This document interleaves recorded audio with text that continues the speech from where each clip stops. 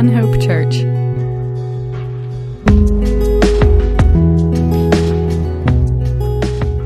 All right, good morning on this holiday week, and hopefully you had a good Thanksgiving, and you're not still sleepy from all the turkey that you ate. Okay, so today we're going to go back in Nehemiah. We're going to pick up in chapter 7 and verse 4. And so this morning we're actually going to try to tackle a lot of verses. We've got about 125 verses. I'm not sure that's a record. We've got about 125 verses this morning. So we're just going to go through that, really, really strong this morning. So buckle up and get ready. Now, we're going to make that a little bit easier because in chapter 7, verses 4 through 73, there are a lot of names because Nehemiah basically takes a census of all the people who had come back out of the exile and were in Jerusalem, and he wants to establish them according to their families, their original tribes and how things would have been divided up. And so he says the Lord laid it on his heart to do that. So the Lord has not laid it on our hearts this morning to read all of that. You can go back and read that on your own later. So that's about 70 of the verses there. So we're like, whew, oh, I'm glad. All right, so we're going to go to chapter 8, verse 1. So is what we'll pick up this morning. But let's go back again to Lord in prayer, and then we'll start reading.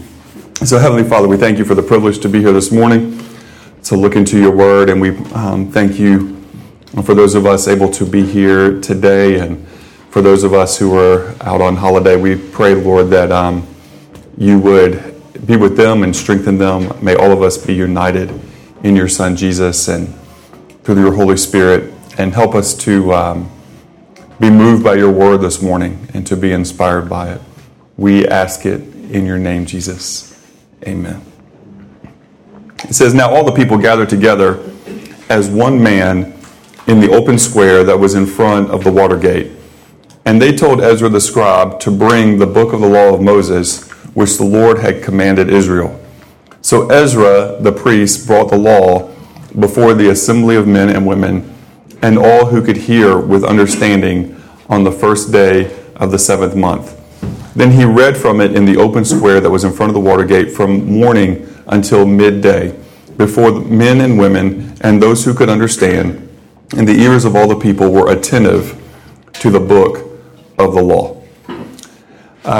Stop there just for a minute, and there we realize that Ezra and Nehemiah are contemporaries. Ezra had come actually about 14 years earlier to Jerusalem and had been teaching the people the law. He went back with the purpose to teach the people the law, but it's not until Nehemiah comes that the wall is rebuilt, and then you have this kind of great revival that takes place. But I wanted to say this morning, Ezra had worked for a long time. He had planted a lot of seeds. He had tilled soil. He had, worked hard. And so without that, I guess there's just a question for us this morning. Without that, does Nehemiah receive the willingness of the people to work and to trust God and to take steps of faith and then to be confronted by their sin and to turn from it? If Ezra hadn't done his work of preparing the soil. And so I think that's a great lesson for us, because I think sometimes, we can, at different points in life, we're the ones who, have to till the ground and put seeds out. And other points, other people have to tend to that, and other people then have to reap, harvest. And sometimes we're the ones who get to reap. But we shouldn't be discouraged because we don't know know all the timing of the Lord and of the work. Bill, could you hop over there and try to take that twinge out that's kind of hurting people's ears? It may be a little loud. You maybe just turn it down to spec. All right. Can everybody still hear me? We're good? Okay. Thank you, Bill. I was seeing a lot of pain in people's ears. Don't want you to have to deal with that for the next bit. So, Not it. You're not it. all right. But that's just an encouragement for us this morning, that whatever our place in time, is, and whatever our role is, just keep, plugging away. What if after, 10 years, Ezra had been like, we're just not making as much progress as I thought we'd make by now. I'm out. Then what do we have in the story? And so that's just a real, I think that's a real encouragement for us this morning. So back to verse 4, it says, "So Ezra the scribe stood on a platform of wood, which they had made for the purpose. And beside him at his right hand stood Mattaiah, Shema, Ananiah, Arijah, Hilkiah, and Messiah. And at his left hand, Pedaiah, Mishael, Malchiah, Hashem, Hashbanadan, Zechariah, and Meshullam. And Ezra opened the book in the sight of all the people, for he was standing above all the people. And when he opened it, all the people stood up. And Ezra blessed the Lord, the great God. Then all the people answered, Amen, Amen, while lifting up their hands. And they bowed their heads and worshiped the Lord with their faces to the ground." I want to stop there for a minute, because this was, they had a plan in terms of, they made this big wood platform, a place, where Ezra could get up and he could read and the law, and he could be heard, by a multitude of people, and obviously they had planned, this day that this would happen, and the people knew about it and came. So that part was planned.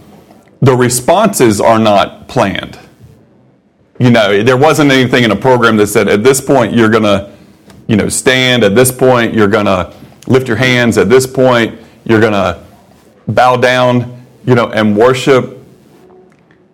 But they did that naturally as the Spirit of God moved and worked, among them.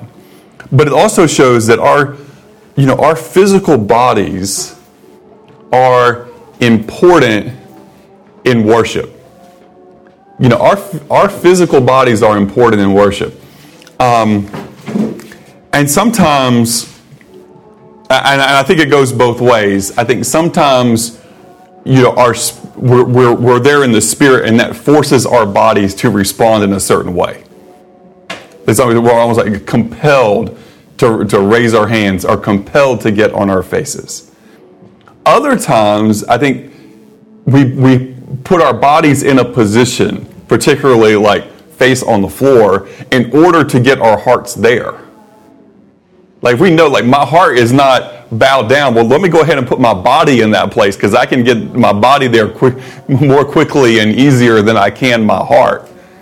So I can get my body there, and then I'm going to pray and ask God for the strength and help that my heart would follow. So I think that can go both ways. So I'm not saying, I don't want you to misunderstand this morning and say that you shouldn't, unless you're really feeling it, bow down or something like that, because I do think that can be advantageous, in different ways. Now, of course, what we don't want to have is, something that's just intentionally fake, which is I'm going to bow down or raise my hands or do that just so other people will think that I am worshiping. That there's not a place for that, anywhere, and Jesus actually condemns that, pretty strongly. And so we need to be mindful of that.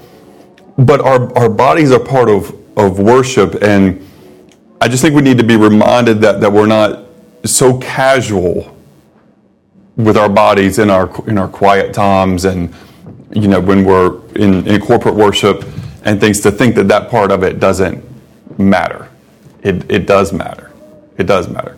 And again, as long as it's authentic, or the intention is even, to be authentic before the Lord, like we shouldn't be inhibited, by our cultural norms. We also need to be careful, that, my worship of the Lord is not overly, going to distract other people. Like, if you really need to run some laps, you can run those laps in your own house, at that time. I mean, it would be rare that thing would be, something that would be appropriate, but I won't say it could never be appropriate. I wouldn't say that. I mean, remember, King David, when they're bringing the ark back into the city, and he's dancing a jig, and he's full of excitement. And so I think there's a place, with our emotions, like God made us emotional. There's a time for, we're going to see this even in this passage this morning, there's a time for joy. There's a time for celebration. There's a time to weep. There's a time to stand up and have your arms in the air, and there's a time to have your face on the ground. And all of these things are appropriate, because the circumstances that are at play and what the Lord has placed on our hearts. And sometimes we need some help and some direction on what's appropriate, as we will see here. So remember, the book is read, and as the book is read, they stand up. And I just want to encourage us, just all the times in your quiet time, it can help with focus if you stand up and you read the scripture out loud. If you're dealing with distraction, then do that. That can help you, and we see it in the scripture. It's an appropriate thing. In prayer to bow down, we should probably do those things with our. I don't know everybody's habits, but do those things more is what I would think. So let's go to verse 7. Also Jeshua, Bani, Sherebiah, Jamin, Akub, Shabbathai, Hodijah, Messiah, Kelida, Azariah, Josabad, Hannah, Peleah, and the Levites helped the people to understand the law, and the people stood in their place. So they read distinctly from the book and the law of God, and they gave the sense and helped them to understand the reading. So there was reading and there was instruction. And we're not fully given how that happened. Did these people take turns, instructing everyone, or did they go into, kind of like, we're going to read this, and it's almost like we have these smaller groups of people where different, Levites are going to the different groups and, explaining and answering questions and that sort of thing. But there was the reading of the word, and then there was, people needed some help beyond just the reading of the word. They needed that instruction. And we see that throughout, the scripture, that the reading is important, and then helping people to understand the sense of it and the purpose of it is often necessary. And Nehemiah, who was the governor, verse 9, Nehemiah, who was the governor, Ezra the priest and the scribes, and the Levites who taught the people, said to all the people, "This day is holy to the Lord your God. Do not mourn nor weep," for all the people wept when they heard the words of the law. So it's interesting, because normally, and we're going to see it here later, normally, when people are weeping at the reading of the law, you don't interrupt that. Normally you're like, let the conviction take its course, right? But in this case, the leader said, no, stop crying, stop weeping. Today's not a day for that. And he said to them in verse 10, "Go your way, eat the fat, drink the sweet, and send portions to those for whom nothing is prepared, for this day is holy to our Lord. Do not sorrow, for the joy of the Lord is your strength." So the Levites quieted all the people, saying, "Be still, for the day is holy. Do not be grieved." And all the people went their way to eat and drink, to send portions, and rejoice greatly, because they understood the words that were declared to them. Now on the second day, the heads of the fathers' houses of all the people, with the priests and Levites, were gathered to Ezra the scribe, in order to understand the words of the law.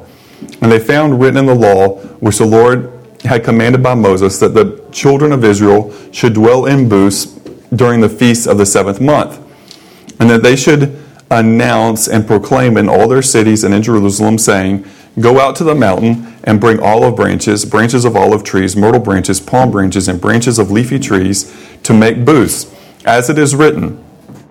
Then the people went out and brought them and made themselves booths, each one on the roof of his house, or in their courtyards, or the courts of the house of God, and in the open square of the water gate, and in the open square of the gate of Ephraim. So the whole assembly of those who had returned from the captivity made booths and sat under the booths. For since the days of Joshua the son of Nun until that day, the children of Israel had not done so, and there was very great gladness. Also day by day, from the first day until the last day, he read from the book of the law of God. And they kept the feast 7 days, and on the 8th day there was a sacred assembly according to the prescribed manner.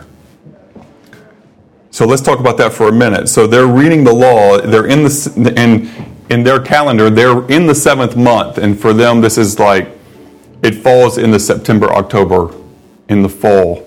Well, for us, fall. Time period. So that's the time of year it is for them. And as they're reading, they read about this instruction that was given through Moses to the people in Leviticus chapter 23, that they should have this Feast of Tabernacles. So they're going to make these booths. It says booths there. It's like, just think of it as tents, these temporary structures. They're not designed to last a long time. Kind of like going camping, is great. Most, we make them better now, but most of the time tents aren't designed to live in 365 days a year, right? That's going to be kind of rough for a week or a weekend. It can be a fun, activity, but not necessarily something you want on a permanent, basis. But this is why Leviticus 23, verse 42, it says, "You shall dwell in booths for 7 days, and all who are native Israelites shall dwell in booths, that your generations may know that I made the children of Israel dwell in booths when I brought them out of the land of Egypt. I am the Lord your God." So they were supposed to do this as a remembrance that they had been slaves in Egypt as a people for 400 years. They had come out of that slavery, but before they go to the promised land, they are living in tents. They are living in temporary, structures as they travel. And so this was to remind them of two things. One, who God is and God's redemption and salvation for them. And two, who they are. That they are ones who had once been slaves, who had been freed and given their own place. And this is something that they were supposed to remember.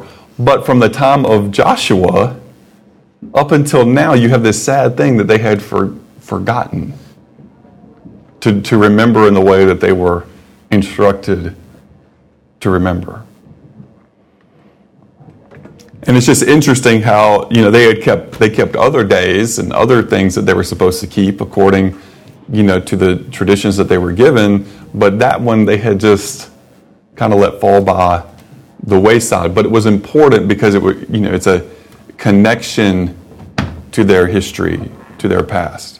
It reminds them of who God is and who they are. And really, if you think about it, today the ordinances that we're given in terms of baptism, it reminds us who God is and who we are in Christ.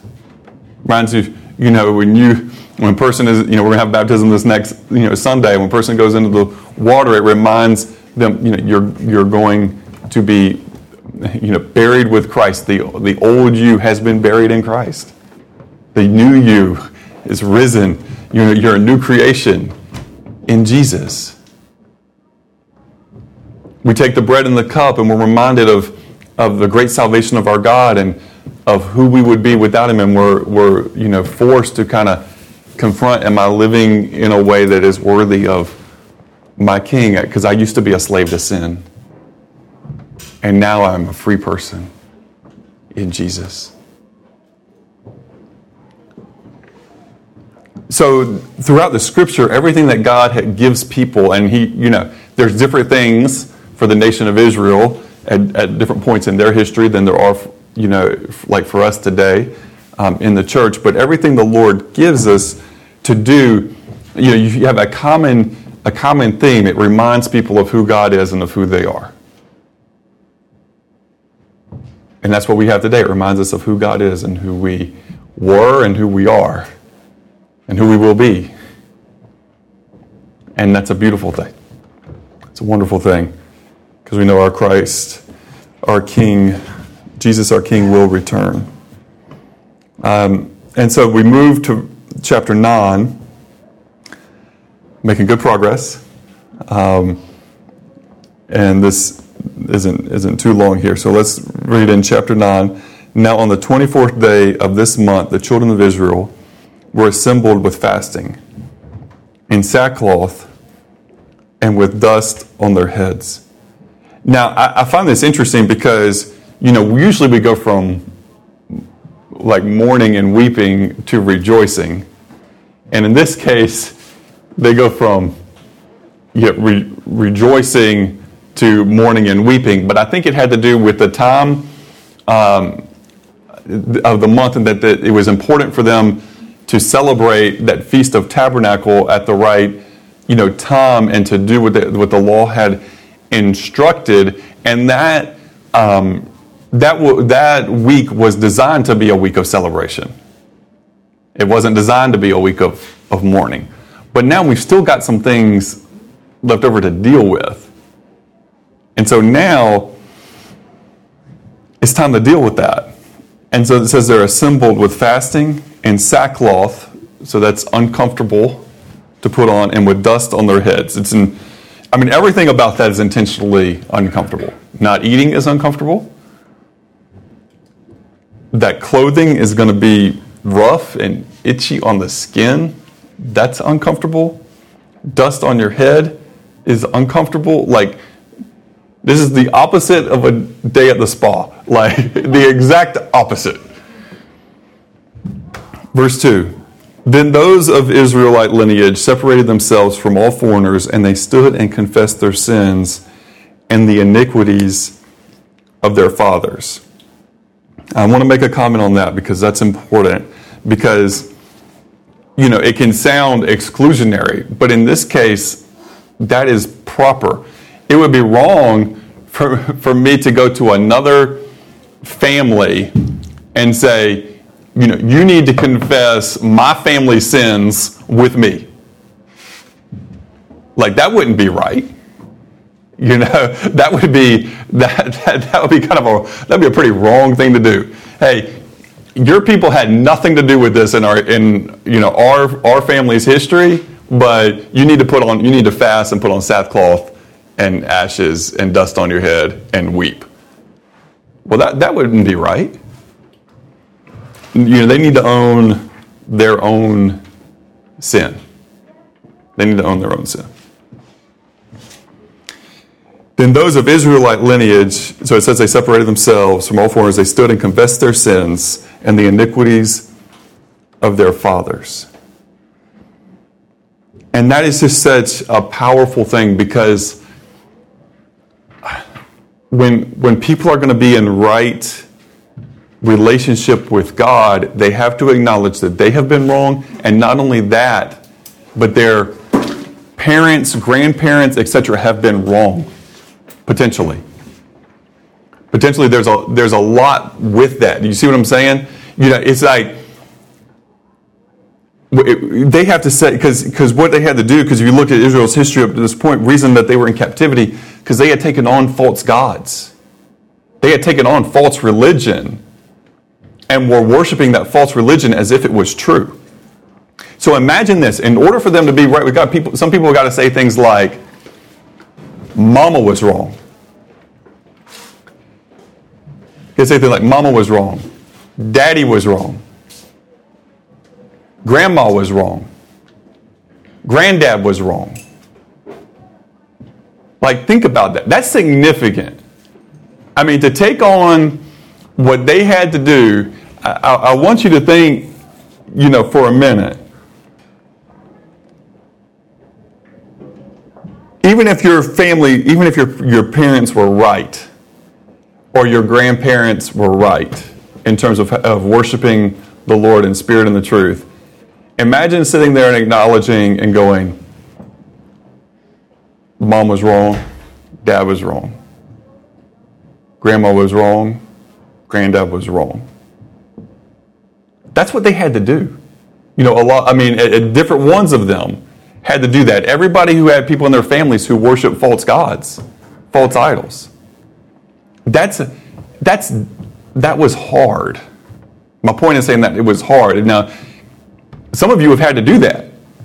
Some of you have had to say, in order for me to have Jesus as Savior as King, Jesus as Savior and King, I had to acknowledge that my parents didn't have a right understanding of God. That my grandparents didn't have a right understanding of God. How many ever generations back didn't have a right understanding of God? There's a couple of things that we can say with that. One is that in every family, if you go back far enough, you have people who did not have a right understanding of God, who were not in relationship with God, who were wrong. Period. It's true in my family, that's true in your family. It shouldn't be I understand it hurts, but it shouldn't necessarily be offensive because it's logical. And at the same time, if you go back far enough, everybody has people in their family who worship God correctly. Because we're all connected to Noah. We're all connected to Adam and Eve, ultimately. We all have the same first parents. It's just a matter at what point in your families, in your family lineage, back all the way to Adam and Eve, did people break off away from a correct understanding and worship of God, and at what points they got onto the right track. And so, it's very possible if you look through that whole line that you have fractures off and then back on, and fractures off and then back on, and fractures off and back on. What's the best thing that we can do and we can encourage others to do? Set up your future generations, make it easier for them to be right with God by worshiping God correctly yourself. And I know in our pluralistic world, people don't want to hear that there's a right way and a wrong way to worship God, or that there's a right God, there's a true and living God, and that other gods are false. But that is the claim of the Scripture. To take the Scripture at all is to take that reality.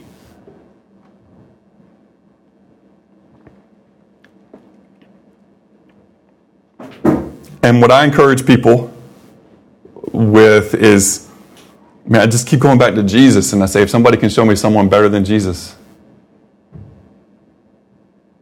can you show me anyone better than Jesus? I was having a conversation with somebody of a particular religion not too long ago, and we were talking about it, and he was, all about his, being the best, and I just said, well, if you can show me anyone better than Jesus, I challenge you to try to find, compare and find better than Jesus. We can go there. We can go there on that. We have nothing to be ashamed of. We also have only one to be proud of. His name is Jesus. We'll boast in him and in nothing else. That's what Paul says. That's what the Scripture tells us to do. But it comes back, it is Jesus. Jesus is our one.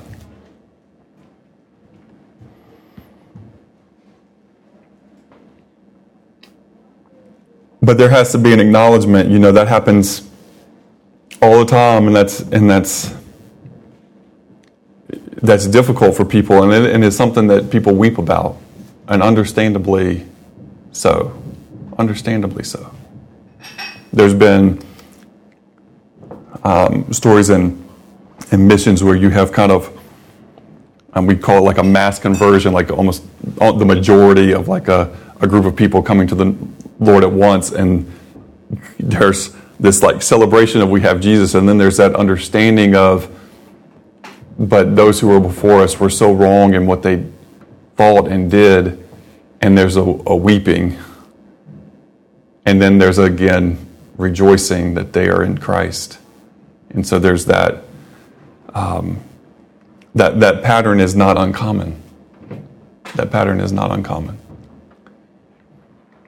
And then, that's on, your heart for those who, those of us who have family members who don't know the Lord, and it's on our hearts that they would know the Lord. And this time of year when we have family celebrations and you have Thanksgiving and you have Christmas and you have opportunity to be around, those people and to share the light of Christ and to pray for them, and you hope that they'll see and understand the greatness of Jesus.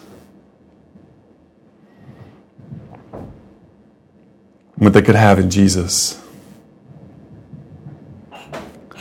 Because listen to this. As they had separated themselves and they're confessing their sins, and verse 3, and they says, and they stood up in their place and read from the book of the law of the Lord their God for 1/4 of the day, and for another fourth they confessed and worshiped the Lord their God. So there's some hours of reading. There's some hours of confession. Then Jeshua, verse 4, Jeshua, Bani, Kadmiel, Shebaniah, Buni, Sherebiah, Bani, and Taniah stood on the stairs of the Levites and cried out with a loud voice to the Lord their God. And the Levites, Jeshua, Kadmiel, Bani, Hashabiah, Sherebiah, Hodijah, Shebaniah, and Pethiah said, stand up and bless the Lord your God forever and ever. Stand up and bless the Lord your God forever and ever. Blessed be your glorious name, which is exalted above all blessing and praise. You alone are the Lord. You have made heaven, the heaven of heavens, with all their hosts, the earth and everything on it, the seas and all that is in them, and you preserve them all. The host of heaven worships you. There's an acknowledgement of who God is. In verse 7, you are the Lord God who chose Abram and brought him out of Ur of the Chaldeans and gave him the name Abraham. You found his heart faithful before you and made a covenant to give him the land of the Canaanites, the Hittites, and the Amorites, and the Perizzites, the Jebusites, and the Girgashites, to give it to his descendants. You have performed your words, for you are righteous. You saw the affliction of our fathers in Egypt and heard their cry by the Red Sea. You showed signs and wonders against Pharaoh and against all his servants and against all the people of his land, for you knew that they acted proudly against them. So you made a name for yourself as it is this day. And you divided the sea before them, so that when they went through the midst of the sea on the dry land, and their persecutors you threw into the deep, as a stone into the mighty waters. Moreover, you led them by day with a cloudy pillar, and by night with a pillar of fire, to give them light of the road which they should travel. You came down also on Mount Sinai, and spoke with them from heaven, and gave them just ordinances and true laws, good statutes and commandments. You made known to them your holy Sabbath, and commanded them precepts, statutes, and laws by the hand of Moses your servant. You gave them bread from heaven for their hunger, and brought them water out of the rock for their thirst, and told them to go in to possess the land which you had sworn to them. But they and our fathers acted proudly, hardened their necks, and did not heed your commandments. They refused to obey, and they were not mindful of your wonders that you did among them, but they hardened their necks. And in their rebellion, they appointed a leader to return to their bondage. But you are God, ready to pardon, gracious and merciful, slow to anger, abundant in kindness, and did not forsake them. Even when they made a molded calf for themselves and said, this is your God that brought you up out of Egypt and were at great provocations. Yet in your manifold mercies, you did not forsake them in the wilderness. The pillar of the cloud did not depart from them by day to lead them on the road, nor the pillar of fire by night to show them light and the way they should go. You also gave your good spirit to instruct them, and did not withhold your manna from their mouth, and gave them water for their thirst. 40 years you sustained them in the wilderness. They lacked nothing. Their clothes did not wear out, and their feet did not swell. Moreover, you gave them kingdoms and nations, and divided them into districts. So they took possession of the land of Sihon, the land of the king of Heshbon, and the land of Og, king of Bashan. You also multiplied their children as the stars of the heaven, and brought them into the land which you had told their fathers to go in and possess. So the people went in and possessed the land. You subdued before them the inhabitants of the land, the Canaanites, and gave them into their hands with their kings and the people of the land, that they might do to them as they wished. And they took strong cities and a rich land, and possessed houses full of goods, cisterns already dug, vineyards, olive groves, and fruit trees in abundance. So they ate and were filled and grew fat, and then delighted themselves in your great goodness. Let's stop there just for a moment, because those are all the blessings that Israel received. And, there can be a question there sometimes of like, well, what about these other people who were there, and what happened to them, and was that just? We need to remember back to what, God told them, that it wasn't because of their righteousness that they were given that place, but of the people who lived there, their inhabitants, because of their wickedness. And, outside, we have the biblical resources, but outside of the biblical resources, we have other historical resources that make it very clear that the wickedness of the people who lived in those places at that time, and the human sacrifice that they committed, and even the sacrificing of children. They murdered their own children in giving them to their gods. So that's reason, and God instructed the Israelites that they were given that land because of that. But if they did wickedly, the land would also spit them out as well. And because of their wickedness is why they were in this whole mess in the first place, and being in exile in Babylon. And then as the Persian Empire took over the Babylonian Empire, they were now under that. And that's going to become clear here as we continue to read. But just really needed to make that point this morning, so we remember again the historical context. Verse 26, nevertheless, they were disobedient and rebelled against you, cast your law behind their backs, and killed your prophets who testified against them, to turn them to yourself, and they worked great provocations. Therefore you delivered them into the hand of their enemies, who oppressed them, and in the time of their trouble, when they cried to you, you heard from heaven, and according to your abundant mercies, you gave them deliverers who saved them from the hand of their enemies. Think Judges. But after they had rest, they again did evil before you.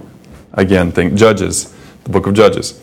Therefore, you left them in the hand of their enemies, so they had dominion over them. Yet when they returned and cried out to you, you heard from heaven, and many times you delivered them according to your mercies, and testified against them that you might bring them back to your law. Yet they acted proudly and did not heed your commandments, but sinned against your judgments, which, if a man does, he shall live by them. And they shrugged their shoulders, stiffened their necks, and would not hear. Yet for many years you had patience with them, and testified against them by your Spirit and your prophets, yet they would not listen. Therefore you gave them into the hand of the peoples of the lands. Nevertheless, in your great mercy you did not utterly consume them, nor forsake them, for you are God, gracious and merciful. Now therefore our God, the great, the mighty, and awesome God, who keeps covenants and mercy, do not let all the trouble seem small before you that has come upon us, our kings and our princes, our priests and our prophets, our fathers, and on all your people, from the days of the kings of Assyria until this day. However, you are just in all that has befallen us, for you have dealt faithfully, but we have done wickedly. Neither our kings, nor our princes, nor priests, nor our fathers have kept your law, nor heeded your commandments and your testimonies, with which you testified against them. For they have not served you in their kingdom, or in the many good things that you gave them, or in the large and rich land which you have set before them. nor did they turn from their wicked works. Here we are, servants today, in the land that you gave to our fathers, to eat its fruit and its bounty. Here we are, servants in it, and it yields much increase to the kings you have set over us because of our sins. Also they have dominion over our bodies and our cattle at their pleasure, and we are in great distress. And because of all this, we make a sure covenant and write it. Our leaders are Levites, and our priests seal it. So again, they acknowledge that God is righteous and that they have been wicked. That they, and they're owning their individual sins, but in a larger sense, their collective, sins as a nation and the sins of their fathers. Again, that's a tough thing to acknowledge, but they knew that they had to do that in order to move forward. They had to acknowledge the truth of the past in order to confess the sins of the past in the present day so that they could have a better future.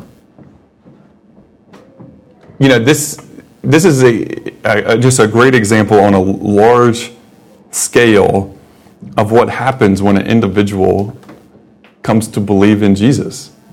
There's the acknowledgement of my past is sinful or was sinful.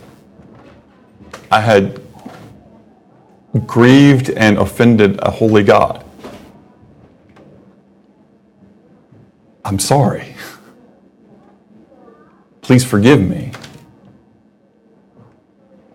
Acknowledging who God is, acknowledging who Christ is, and that He died on the cross for our sins and that He rose from the dead, and there's a belief in Him and an asking of Him to take away all of that from the past and to give a new life, to give one salvation, forgiveness from the penalty of sin. And then with that comes an acknowledgement of Jesus, now you're my king and I'm going to submit my life to you and I'm going to live for you. Like when somebody truly takes Jesus as Savior, they also take Him as King, right? You're not just saying, hey, I just don't want to be in trouble anymore. But there's a humbleness of, Lord, your way is better than mine, and I need to follow you, and I need to submit my life to you. That's going to happen at that same, time. Now, we don't teach a type of salvation that is, again, dependent on works and a person's ability to do certain things. And we're not saying a person then isn't going to fail or sin anymore, but the attitude and perspective is certainly different, right? I mean, the attitude is now, I don't want all that anymore. I want Jesus. If a person says, well, Lord, forgive me for what I've done, but I want to keep doing it tomorrow, and there's no intention of change, we're just playing games at that point. There's an intention of, Lord, I do want to follow you and do things your way. And sometimes, a person, because of of the ignorance of their life, they come to know Jesus and they really believe in Him, and they're still doing some things that don't honor the Lord, but they don't even know. The Lord is gracious. So kind of here, let me show you this thing in your life that needs to change. Okay, we got a little bit of handle on that. Now let me show you this next thing. So that the person's not completely overwhelmed. I mean, sometimes it happens, almost all at once, and other times it's like, somebody's like, I'll just go ahead. I'll use my wife as an example of that. She comes to know Jesus, and she's, telling some other girls, I really don't think these, using these words is a big deal. I mean, I don't think it's not bad to cuss or whatever. I mean, whatever. And then she's reading the Bible, and it says, no unholy communication coming around. Well, I guess I was wrong about that. But, that Holy Spirit is going to convict. The Holy Spirit is going to convict and use His Scripture to teach us and to form us and to grow us as we move forward. But there's that change, that fundamental perspective of God is right. That's one of the main things that changes is like whatever God says, like God is right. So if I'm different, if I view it differently than God, who does that make wrong? Me. That's one of the fundamental things that changes. God is always right. And if we disagree, I'm the one who's wrong, not God. That's one of the fundamental things that changes. But they realize, we're in this land. It's a beautiful land. It produces so much. And they says, but these other kings you have set over us because of our sins, and they have dominion over us. It says, we're slaves, basically. Some are in greater slavery than others. Some are like literal slaves, like having to serve in, people's homes and on people's land. Others are slaves in the sense of, they don't have, as a nation, they're enslaved. They don't control their own destiny. They don't have autonomy. They are subservient to a kingdom which they have to pay tribute to. And if you don't pay enough, bad things happen. Well, that's they have dominion over us and our cattle at their pleasure. What they can do is they say, hey, last time we asked for 10%, and this year we want 15%, and next year we want 20%, and the year after that, and they can take whatever they want. I mean, they can change it radically. They go, hey, this year we're taking half your animals. We're just taking half. Those are going with us. And people are somewhat powerless to do anything, about that. But because of all this, okay, there's current situation, yes. The law, yes. Their history, yes. Who God is, yes. Because of all this, we make a sure covenant and write it. Our leaders, our Levites, and our priests seal it. So they collectively decided, now we're going to live this way. We're going to live this way.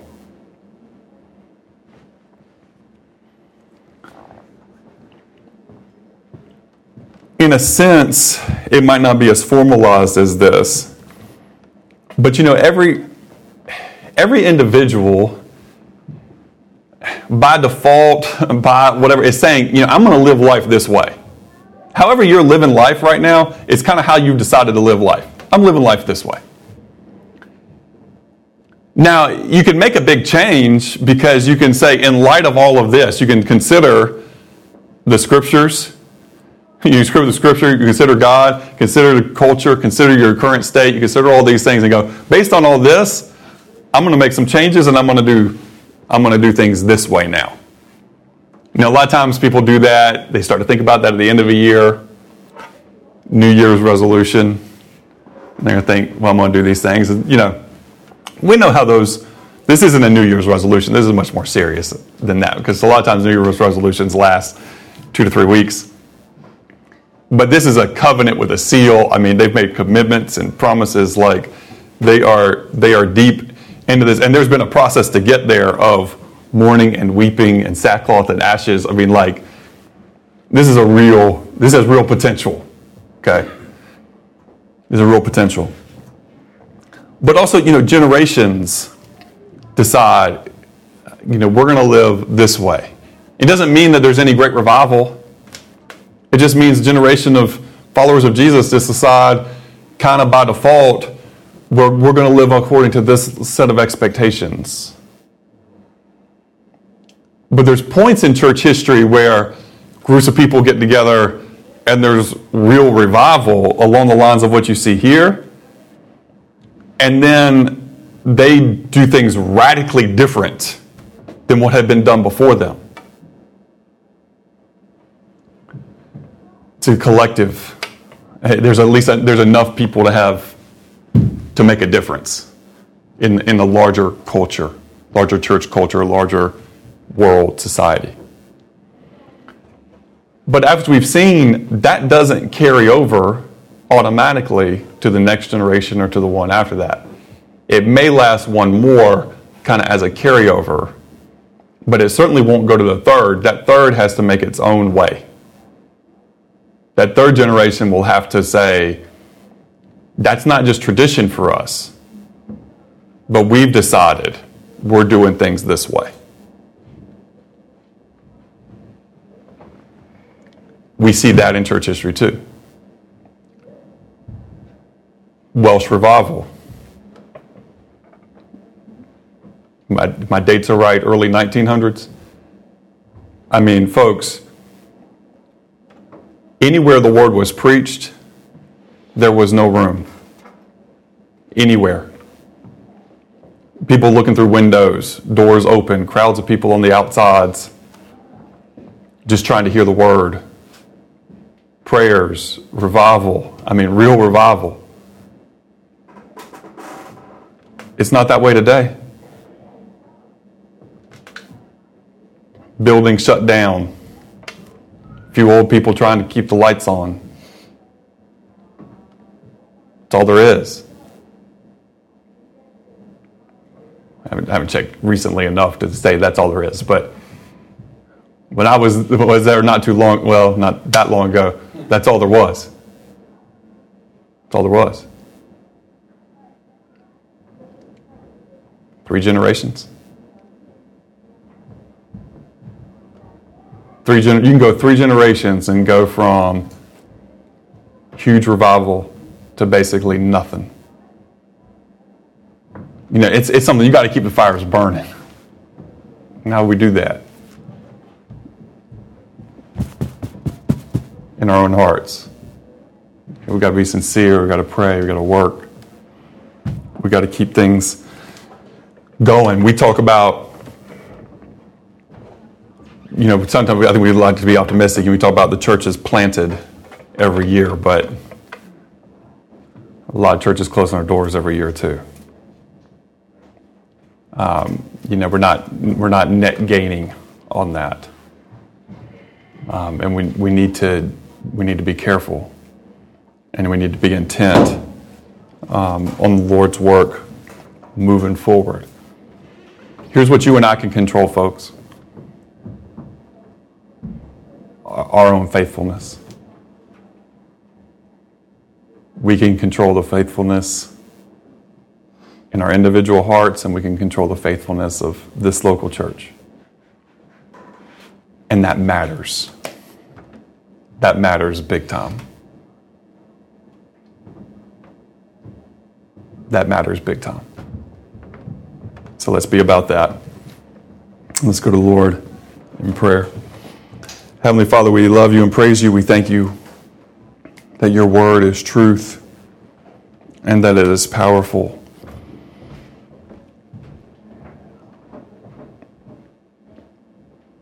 And Lord, in your timing, we pray for a great move of hearts. But Lord, for us, we pray always that our hearts would be tender and close to you. Lord, help us not to have hard hearts and become stiff-necked, but to always humble ourselves before you because you are great and you are worthy. Help our pride not to be a hindrance. As we take the bread and the cup this morning, we give you thanks, dear Jesus, that you humbled yourself and you showed us the path of humility. Help us to be humble people before you, God.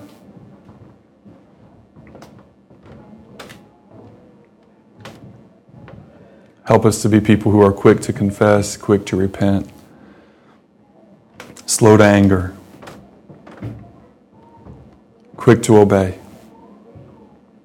slow to be stubborn, quick to hear your voice. Lord, help us to be faithful. Because Jesus, you are worthy of all the glory and honor. You are worthy of our whole lives. And we pray these things in your precious name.